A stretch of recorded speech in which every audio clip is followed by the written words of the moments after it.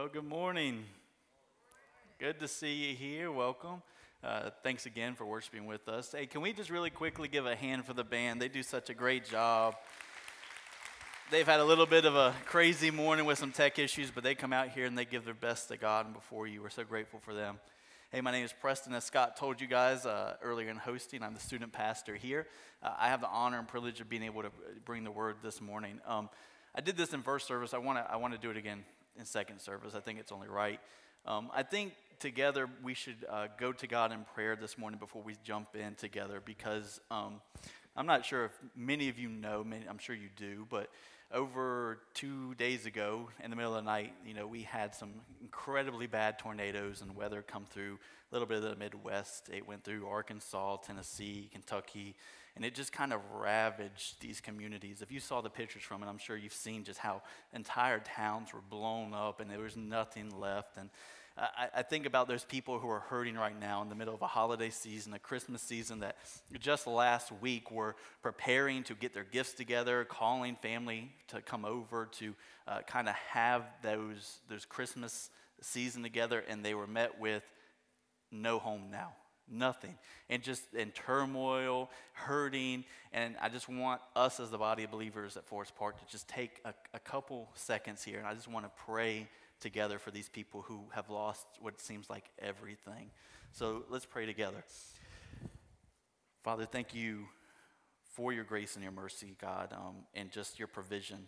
God, there were lives that were lost in the midst of this terrible storm. There were families that lost everything, lost homes, lost prized possessions, even lost loved ones, I'm sure, God. There's a lot of hurt in these communities right now. There's a lot of worry. There's a lot of what ifs, what's going to happen now.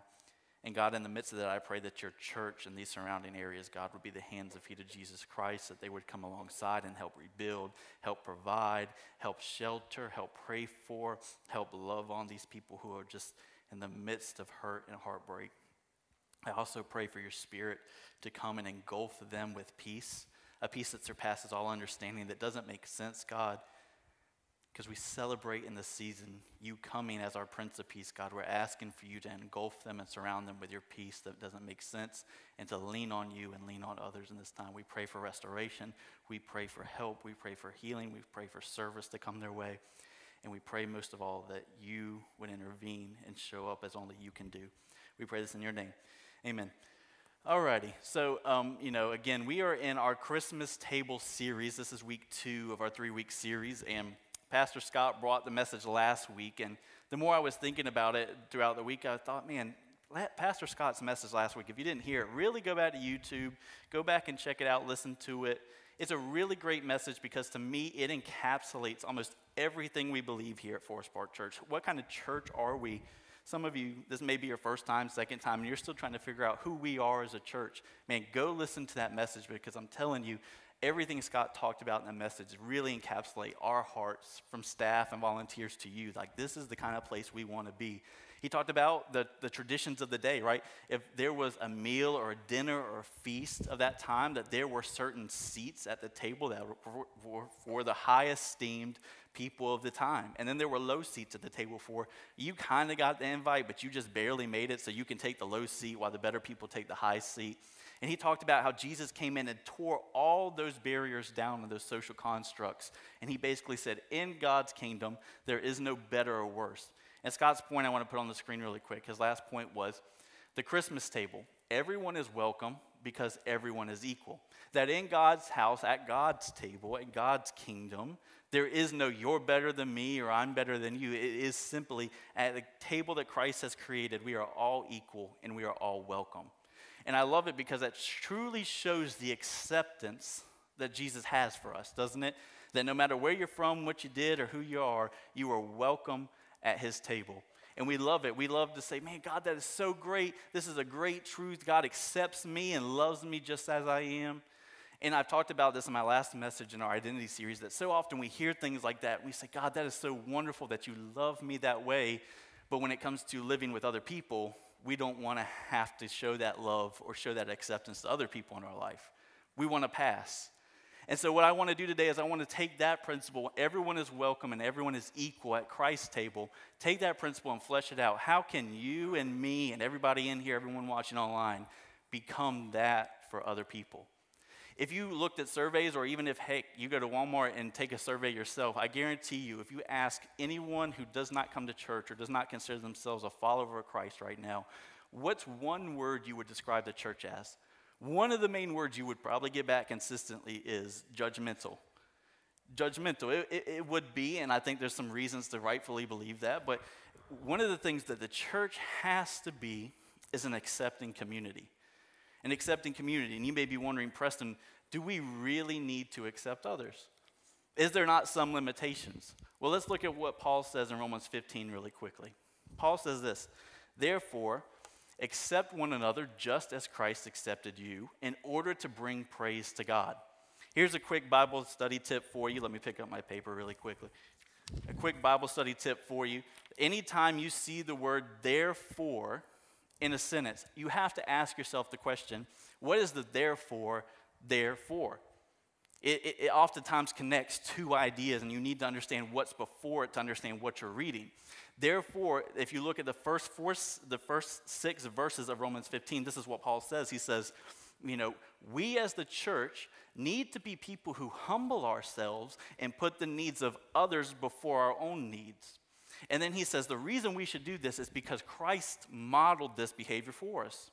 Christ came down not to be served, but to serve others. Christ didn't come and live on this earth and demand that you worship him, demand that you follow him, demand that he be in the best seat in the house, the best bed, the best food. He came in and said, I'm here to serve others.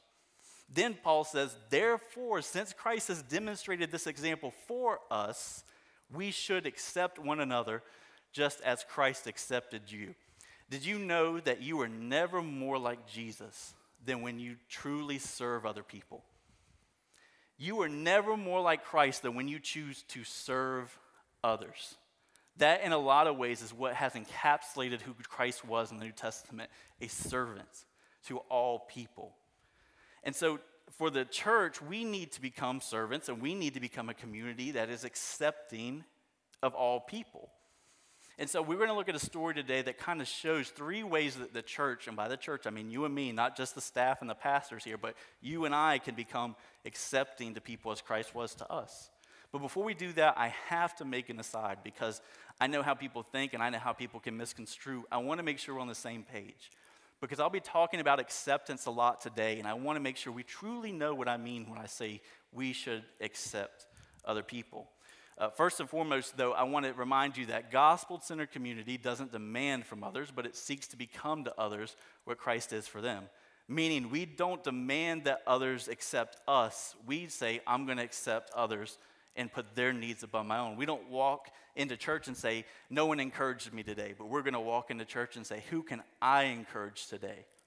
This idea of putting our needs, our wants, our desires on the back burner for the purpose of the gospel, for the lifting up of Christ, and for the healing of the community. This is what gospel-centered community is. It does not demand, but becomes for others what Christ is for them. So that leads to this. This is what we need to know about acceptance today. Acceptance does not mean approval, because it's easy to get the two confused. To think that simply because I accept someone means I approve of everything they do. In fact, I don't have to really flesh this out too much for you if you have kids in the room, do I? You truly love and accept your son as he is. Love him. But that does not mean you approve of all the crazy stuff he does throughout the week. When he's tearing your walls off, when he's jumping off of high places he shouldn't jump off of, you're not approving of everything he does. But yet you still love and accept your son fully as he is. The reality is we can 100% accept people without 100% approving of everything they do in their life. How do I know this? Because this is the example Christ shows for us. He shows this in John 8. If you're familiar with the story of the woman caught in adultery. This woman is caught in adultery and she is surrounded by a ring of religious leaders. And the law demands that if you're caught in adultery that you would be stoned to death. So these religious leaders come around with stones ready to kill this woman for committing adultery. Christ enters the scene and he says, the person without sin cast the first stone. You know this story, I'm sure. They all drop their stones. All the religious leaders walk away in defeat. What does Christ do? Christ walks up to the woman and he says, woman, where are your condemners? Neither do I condemn you anymore. There's no condemnation for you. I do not condemn you. But the last thing he says to her is so important for us to get. He says, I don't condemn you. Now, go and sin no more. He didn't say, I don't condemn you. Just keep doing what you're doing, man. It's fine. No problem. You can do whatever you want. Just know that you're not condemned. No, Christ says you are no longer condemned. You are fully accepted as you are. Now go and live in acceptance. Live differently. Here's the truth. Love does not say, I approve of everything you do.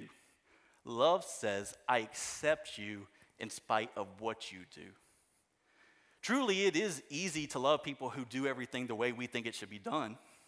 But loving people in spite of their mistakes, in spite of their shortcomings, in spite of what they may do to us, that is what love is in the Bible. It's not saying I approve of everything you do. Love says I love you in spite of what you do. So with that being said, we're going to jump into our text for today. When I think about acceptance and what that means and what that looks like, I think of one story that comes to mind. That's the story of the prodigal son.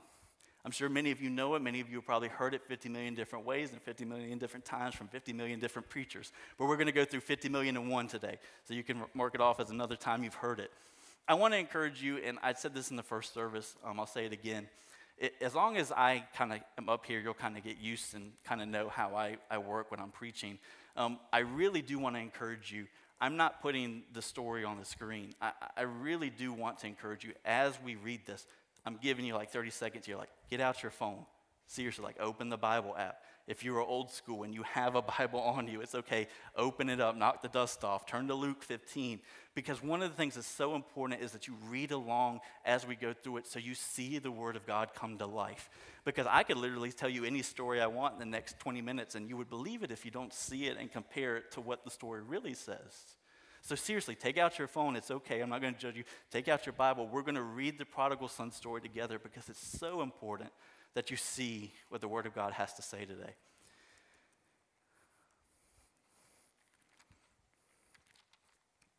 Luke 15, verses 11 through 32, the prodigal son story says this. And he, Jesus, said, there was a man who had 2 sons, and the younger of them said to his father, Father, give me the share of property that is coming to me. And he divided the property between them. Not many days later, the younger son gathered all he had and took the journey into a far country. And there he squandered the property in reckless living. And when he had spent everything, a severe famine arose in that country, and he began to be in need. So he went and hired himself out to one of the citizens of the country, who sent him into the fields to feed pigs. And he was longing to be fed with the pods that the pigs ate, and no one gave him anything. But when he came to himself, he said, how many of my father's hired servants have more than enough bread, but I sit here and I'm hungry? I will arise and go to my father, and I will say to him, Father, I have sinned against heaven and before you. I am no longer worthy to be called your son. Treat me as one of your hired servants. And he arose and came to his father, but while he was still a long way off, his father saw him and felt compassion, and ran and embraced him and kissed him. And the son said to him, Father, I have sinned against heaven and before you. I am no longer worthy to be called your son. But the father said to his servants, bring quickly the best robe and put it on him, and put the ring on his hand, and bring the fattened calf and kill it, and let us eat and celebrate. For this my son was dead and is alive again. He was lost and is found. And they began to celebrate. Now his older son was in the field, and as he came and drew near to the house, he heard music and dancing. And he called one of the servants and asked, what are these things meaning? And he said to him, your brother has come, and your father has killed the fattened calf, because he has received him back safe and sound. But he was angry and refused to go in. His father came out and entreated him. But he answered his father, look, at these many years I have served you and never disobeyed your commands. Yet you never gave me a young goat that I might celebrate with my friends. But when this son of yours came, who has devoured your property with prostitutes, you killed the fattened calf for him. And he said to him, son, you are always with me, and all that is mine is yours. It was fitting to celebrate and be glad, for this your brother was dead and is alive. He was lost and is found. A great, beautiful story that has so much to unpack, and you can go 100 different ways with this. I'm sure you've heard it 100 different ways. Today, when we talk about acceptance, I could give you 100 different practical ways that you can become accepting of others, but I want to limit it to 3 based on this story. There are 3 principles from the story that can really help us accept others as Christ accepts us, and they stem from the 3 characters in the story, the Father, the Son, and the prodigal. And we're going to look at each one of them and what they teach us about acceptance. And in an unconventional way, we're going to start at the end. We're going to start with the older brother. The older brother was your typical good kid. Some of you may not know what that means or what that looks like because both your kids were crazy. But this father had 2 sons, and his older brother, his older son, was the good kid. You see, I put that in quotations. He was the one who did everything his daddy told him to do. He worked hard. He never complained. He always showed up on time. He always worked as long as he had to. And when his dad said, do this, he never back-talked. I mean, he was that nice, good child that would sit in church like this for 2 hours and be fine. And then he had his younger brother, right? The one who said, dude, give me my share of the property. I want to go party. I want to go have fun. I want to spend all this money, live a lavish lifestyle. I don't want anything to do with you, Dad. I just want your possessions. He ran away. He finally got to the end of himself and finally said, I should go back home and work for my dad. And when he came back home, he was met with a party, celebrations, good food. And the older brother sits there and thinks, what about me? What about me? I think a lot of us ask ourselves that question a lot. What about me? Here's the truth. Number 1, acceptance has a high view of grace. If we are to accept others as Christ accepted us, we have to have a high view of grace. What does a high view of grace look like? I'll tell you what it isn't. The brother was filled with bitterness and anger towards his brother, and he had a low view of grace. See, for someone like the older brother, grace was nothing but a nice add-on to his already good behavior. While the bad people got judgment and punishment, good people got a little bit of grace from God. And that's how the older brother saw grace, as just a nice add-on to his already good behavior. Here's what I think we all have to understand about God's grace and about Christmas too. You know, Jesus came to earth to die for you and for me. It's the message of Christmas. But I need us to understand one thing that's going to revolutionize how you read the Bible and understand God, if you truly believe it. Jesus did not come and die to make bad people good. Jesus came and died to make dead people alive. And there's a huge difference between making bad people good and making dead people come to life. In the brother's mind, there was only 2 types of people. There were bad people and there were good people. In God's kingdom, there are 2 types of people. People dead and people alive in Christ. And Christ did not come to make you morally good. Christ came to give you life, and life more full, and life more abundant, and life more full of joy. And the grace of God comes and transforms us and brings us out of our sin into life, into relationship with God, so that we can experience those things. A high view of grace celebrates. If you look at Luke 15, there are 3 parables in the story. The first parable, the parable of the lost sheep. A shepherd loses his sheep. He finds his sheep. When he finds his sheep, he rejoices. Thank God I found my sheep. Second story, a woman loses a coin, the parable of a lost coin. And she looks everywhere, tears her house to ruins, trying to find this precious coin. She finally finds it, and she rejoices. I found the lost coin. And then you get to the parable of the prodigal son, a lost son who comes back home, and the father rejoices. The one common theme in all 3 of those parables: when a lost person or lost thing is found and brought to life, there is an attitude of rejoicing. Truly, a high view of grace shows itself in a rejoicing heart. Let me ask you this question. What would you do, or how would you act if God blessed others in your life? That's probably a bad question, right? Because if I asked you if God blessed your brother, or God blessed your father, or God blessed your coworker that you get along with, you would say, I would rejoice. Thank God that God came and intervened, and we can rejoice that he did something in his life. But let me ask you this question. What would your attitude be? You don't have to answer out loud, and I know that we can say, well, I would rejoice. Answer honestly in your heart. If God blessed the very person that hurt you the most and is still hurting you, what if God blessed your enemies And the person that had brought you the most trauma, the most pain, the most hurt when you were a child, 20 years later is now redeemed and found new in Christ, and God has his blessing on him, and he gives him full life of peace and joy. Would your attitude be one of rejoicing, or would it be one of questioning? Did he really give his life to Jesus? Is he just pulling my leg? Can this guy really be redeemed after all they've done to me? The truth is, we see this play out in John 9. John 9 is the story of Jesus healing a blind man. This man was blind from birth. Jesus comes on the scene and heals this man.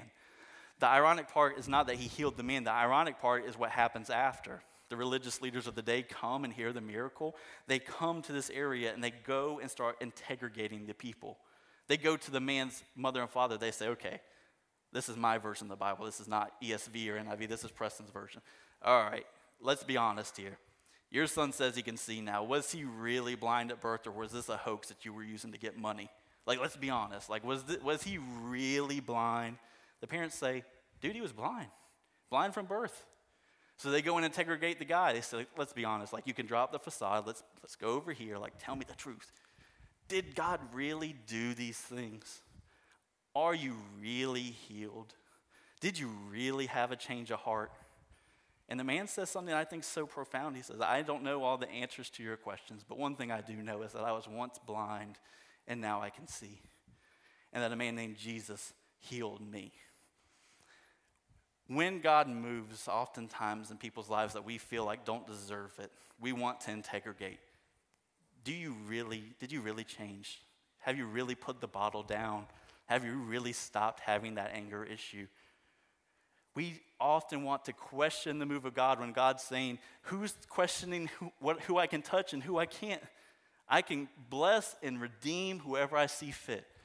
And oftentimes the thing that humbles me is telling myself, Preston, if he can redeem you, he can redeem anyone. When I look at my story and my redemption, I believe God can redeem anyone from anything. When it comes to the Christmas table, and when I say Christmas table in this message, you can take it one of two ways. You can mean literally your Christmas table where your family will gather in a couple of weeks, or you can mean, and what I think is better for you to take it in context of, is your circle of life. Who you allow in your circle, who you don't allow in your circle, who you interact with, who you're willing not to interact with. When it comes to the Christmas table, sometimes it's not so much that we won't invite others to our table, but that we'll decline invitations to their table. Look at what verse 28 says about the older brother. It said, but he, the brother, was angry and refused to go in. His brother had come home, had been redeemed and welcomed home by the father. They were throwing a huge party, and the father and the servants say, come on in. And the brother said, I'm not going in. I don't want to see him. I don't want to celebrate. This dude's made mistakes. I'm not going to rejoice for anything. He had bitterness in his heart.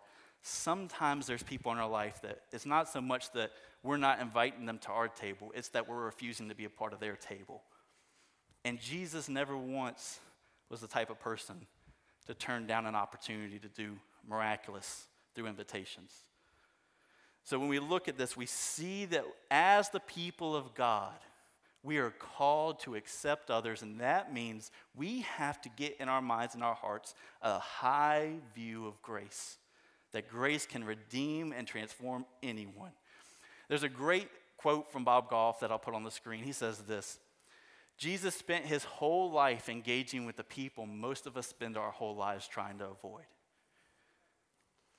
That there are people in your life, let's be honest, I'm going to be honest as the pastor.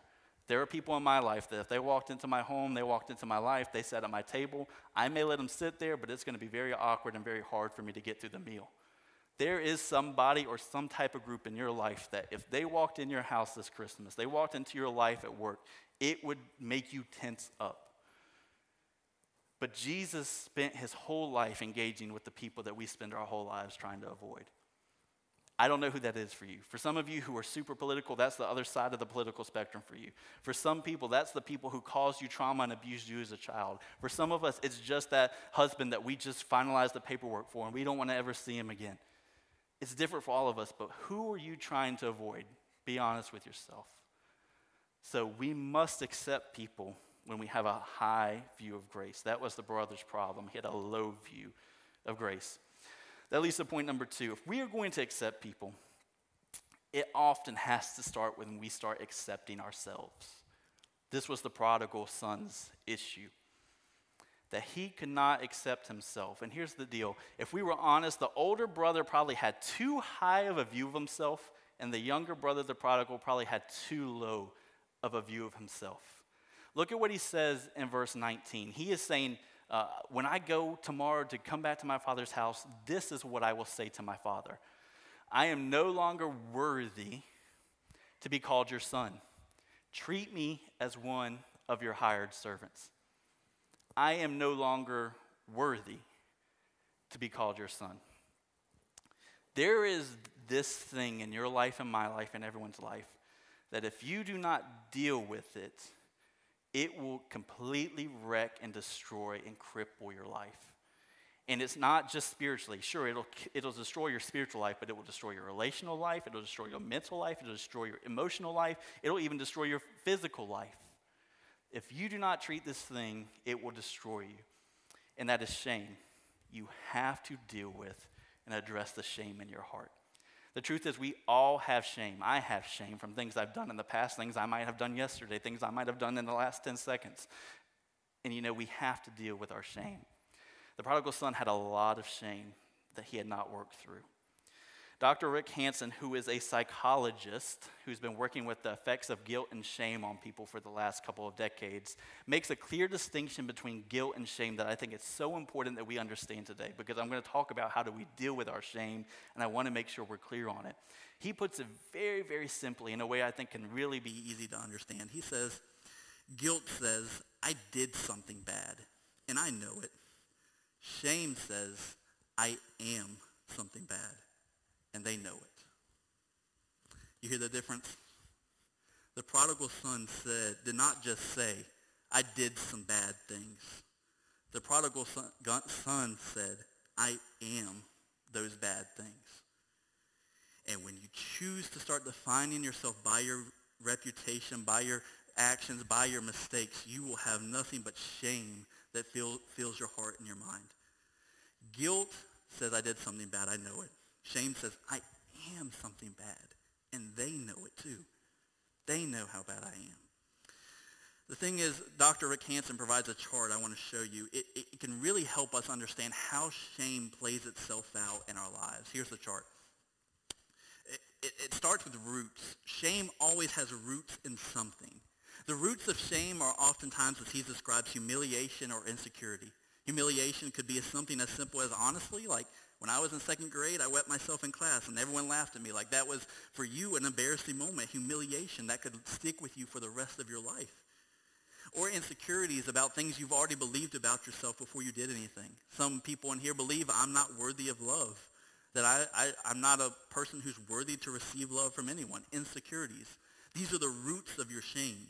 And if not dealt with, they'll start to produce actual shame things that come out of you, such as I am statements.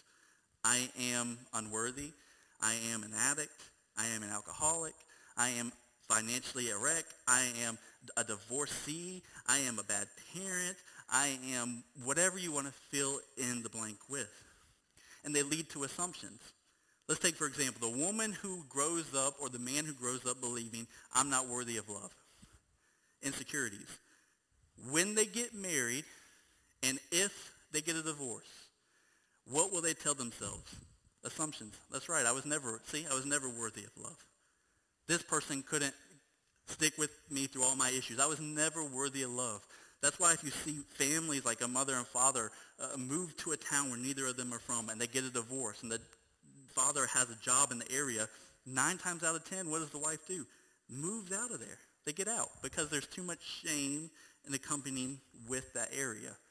And if shame's not dealt with, it will lead to shoots, which is, you can just think of the tree analogy, leaves, branches. So shoots are social anxiety and social control. Social anxiety is what the prodigal son dealt with. Social anxiety says, my shame is so inside of me that I will remove myself from places and people that make me feel shameful. They'll remove themselves from situations. They'll remove themselves from people groups. They'll remove themselves from environments that reiterate to them how much shame they should have. It leads to social anxiety. But on the other end of the spectrum, it can also lead to social control. Social control are the people who try to manipulate their environments to cover their shame. Give you an example. If you're bad financially off and you're on the rocks financially, some people may surround themselves with people who are great financially and call them their friend group, so that when you look at them in that group of financially stable people, you think, well, they must be financially stable. Or you surround yourself with great marriage people who are in marriage, so you have this couples group, and they're all, marriages are great, even though yours is falling apart. You want to put on the social control facade of, my marriage is good too, so that people will believe that you don't have those issues. So shame can play itself out in a number of ways in our lives if we're not careful. And we must deal with it. It is something that we have to deal with if we are going to learn to accept people as they are. You can't accept someone if you haven't accepted yourself. You can't truly love someone if you haven't truly learned to love yourself. Here's the most important part of the message today. Truly. I mean, if you want to just tune in for 30 seconds, give me 30 seconds, then go back to sleep, that's fine, I don't care. But here's the most important part of the message I need all of us to hear today, myself, the people watching online, that the beauty of the gospel, the beauty of what Christ did for you, is that in Christ, you are no longer defined by your past. You're no longer defined by your present, and you're no longer defined by your future. You are in Christ a child of God, fully loved, fully accepted, fully chosen. You are his possession, and you are the pride of the Father. That the Father would look at you and say, my son, my daughter, you are mine. Even with all the mess, even with all the insecurities, even with all the shame, even with all the mistake, Christ would look at you and say, in me, you are my pride, you are my possession, you are my child, and you are fully loved and accepted right where you are. And that is the beauty of the gospel message, that you are no longer defined by what you did or what you do. You are defined by what Christ has done for you. That is the beauty of the gospel. The truth is, we can't just say shame can kill us and destroy our lives. It'd be helpful, Preston, if you would actually show me how I can deal with my shame a little bit. Brene Brown, who is a professor at the University of Houston and at the University of Texas in Austin, she is a professor, been a professor, and worked in the sociology field for about 20 years dealing with the effects shame has on people. She gives a very good tidbit. I could give you 100 things to deal with your shame, but I'm not clinically licensed. I don't know. I'm just referring you to people who do know. One of the things I found in my studies that I thought was really interesting is what she said. She said, shame cannot survive being spoken. It cannot survive empathy. If empathy and acceptance can replace fear and distrust, then progress can be made. Progress can be made when we choose to replace our fear and distrust with empathy and acceptance. You have to find a healthy group and a healthy community that could come around you and support you and love you and accept you to the point where you can begin to trust and you can begin to have empathy. Until then, you will struggle. You have to surround yourself with people who love you and support you. That's a big part of dealing with your shame, finding that group that accepts you just as you are. Here's why that's so important for us. Because the church should be that place for the people who are dealing with shame. But oftentimes we're not. Oftentimes we drop the ball. Oftentimes we don't do those things. And the truth is, I truly believe that if the church would be the church and heal and accept and love the people who come through our doors, we wouldn't have what's going on in our country right now. We wouldn't have churches losing half capacity. We wouldn't have people running out of the church like our youth are, who don't want anything to do with church anymore. Why? Because they would feel accepted and loved and cared for while they're here. The truth is, we wouldn't have to worry about a lot of the issues we worry about with church if we would all come into the door and say, it's not about me. For the next 2 hours while I'm here, it's not about me. It's not about how much I like the message. It's not about how much I like the music. It's not about what I agree with, what I don't agree with. It's about the person in front of me and being to them what Christ was for me. Seeing a person that you haven't talked to or maybe never talked to before and saying, how was your week? Is anything go on? Can I pray for you? Is there anything that you need? Can I help? Can I serve? Is there something you're dealing with that maybe I can help find you someone that could help you that's more qualified than I am? There is a place for you to not treat church and this little 1 hour cool service with bright lights that we put on as a little holy huddle that you check off on your list every Sunday to make yourself feel good. This is not a place for you to come, get your coffee, sit, say, good job, Preston, and go home. Stop, slow down, encourage. Look who's in the lobby. Look who's in Kidventure. Don't rush home. Don't rush here. Take time to know the people in here. Take time to hear their story. Take time to encourage them. Take time to love them, because when we all would commit to that, people would drive for hours just to be a part of what's going on here. But oftentimes people come into cold faces, cold shoulders, sit down by themselves, leave without a word spoken to them, and feel like, what was that for? I can just turn on Facebook and watch something else. We have to learn to be the church who is an accepting, loving, healing community that Christ has called us to be. I'm not telling you to be a counselor. I'm not telling you to be fix everyone's mental health issues. I'm just telling you to listen, love, pray with, and support in any way that you can. Because that is what we are called to do. That is how we choose to accept others, by being to them what Christ was for us. But we cannot accept others truly until we learn to accept ourselves first. So the older brother had to have a high view of grace to understand how to accept others. The prodigal son had to understand how to accept himself before he could accept others. And then lastly, the father, his acceptance never gave up. True acceptance never gives up on others. It doesn't.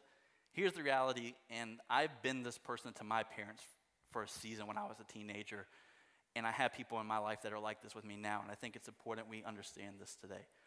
There are some people that are not a part of your life right now, not at your Christmas dinner this year, not because you didn't want them there, not because you didn't send the invite, but because they chose to decline and deny and walk away.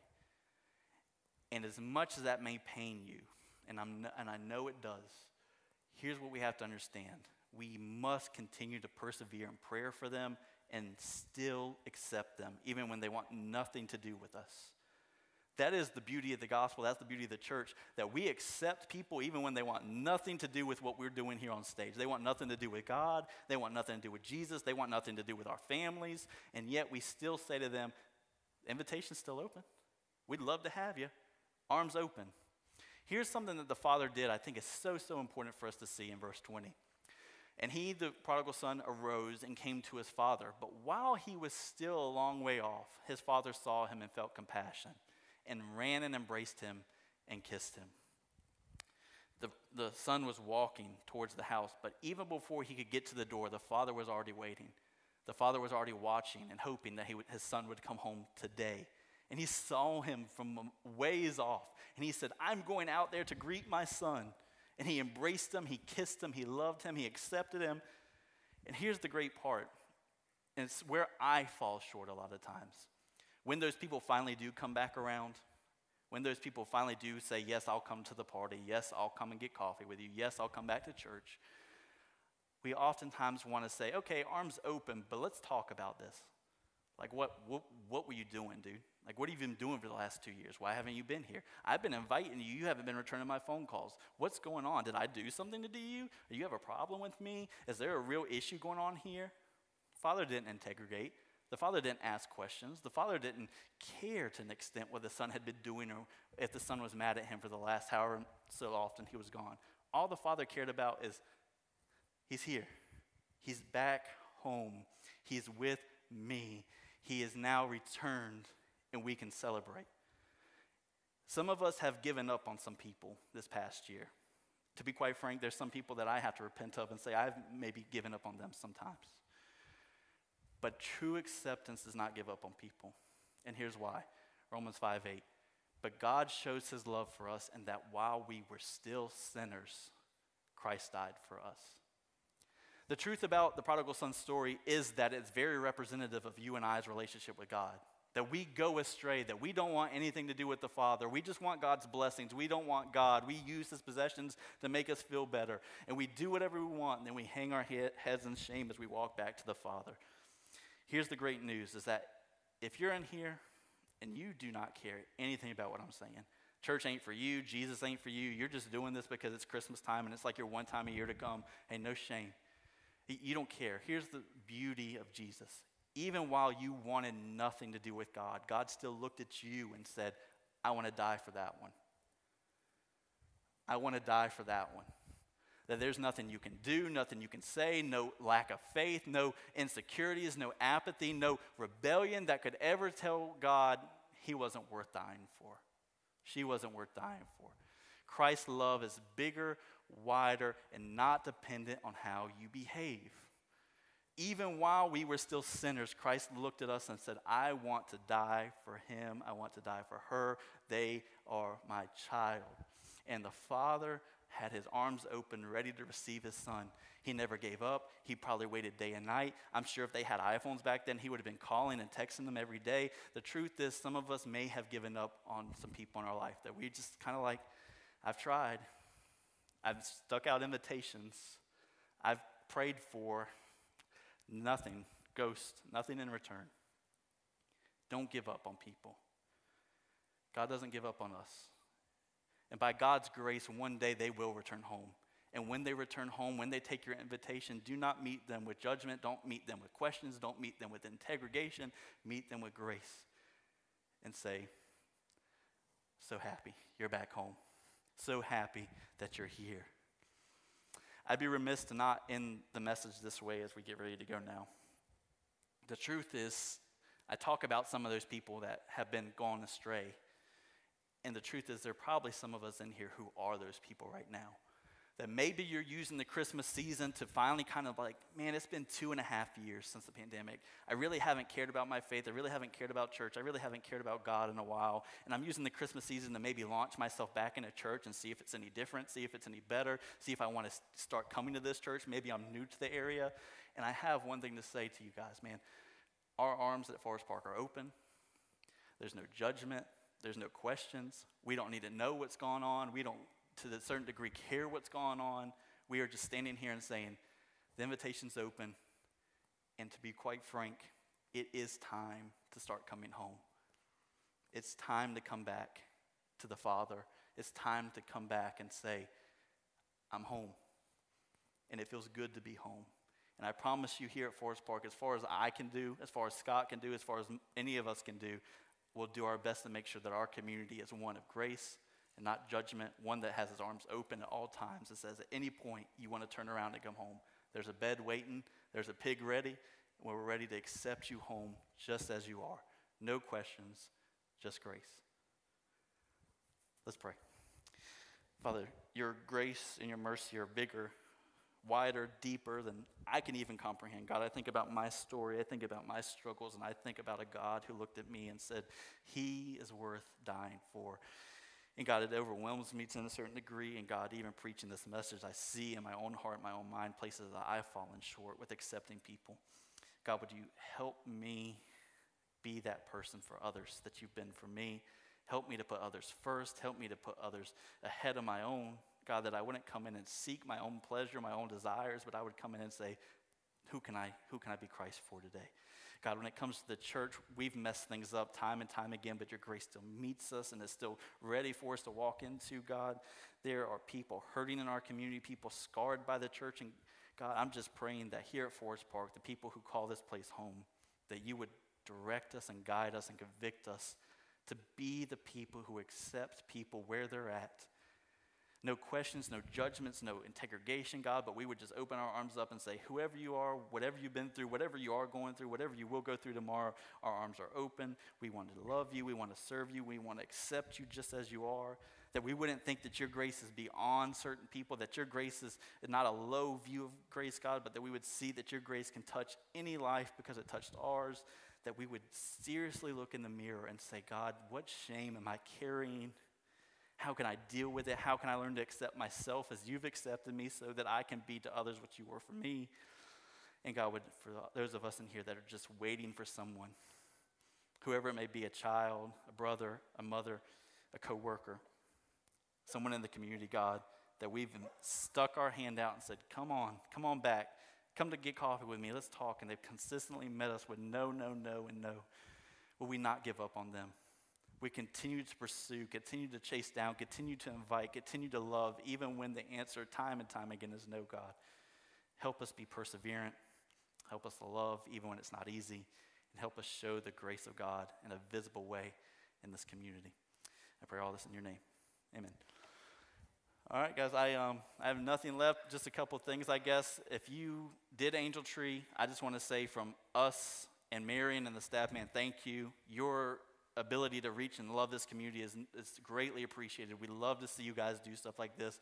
And secondly, because I have the mic and I'm a student pastor and can, if you have a 6th through 12th grader, we'd love for them to go to our winter retreat at Camp Kell in February. You can find me. You can find one of my volunteers in the lobby. We'll sign them up. If you have any questions, love to answer any questions. It's going to be a life-changing weekend for our students at Camp Kell in February, and we want your student to go. So if you have any questions, find me or find someone in the lobby. Love you guys. Go enjoy your day.